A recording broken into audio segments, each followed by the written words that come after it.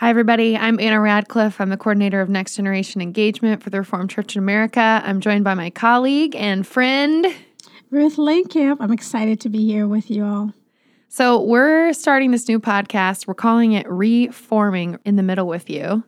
We just thought we'd talk a little bit about the title of it and kind of what we're hoping to accomplish. Ruth, what does reforming mean to you? It's really centered in the Christian tradition of sitting in the tension of knowing that we live in an imperfect world, yet we are imbued with the Holy Spirit and we are looking forward to a world in which everything is made new. There's something righteous about being reformed.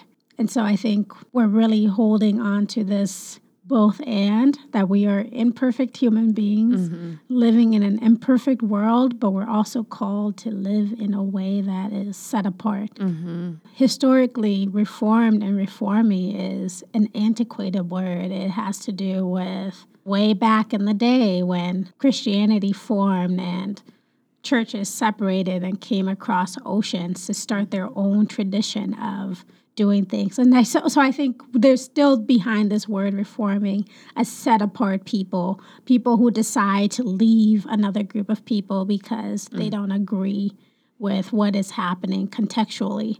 And I think that's just something we need to be aware of, because our goal here too is we're not trying to be set apart in the sense of we are the perfect Christians, we do this a certain way, but rather we are saying, again, we're reformed and we're being reformed, which means we need to open ourselves up to listening and caring about and paying attention to the world in a way that says, we welcome your questions, we welcome your doubts, and we're willing to sit in it and figure it out with you.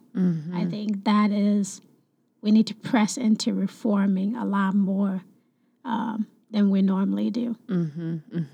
It's going to be a beautiful mess, but we can't wait to start this journey with you.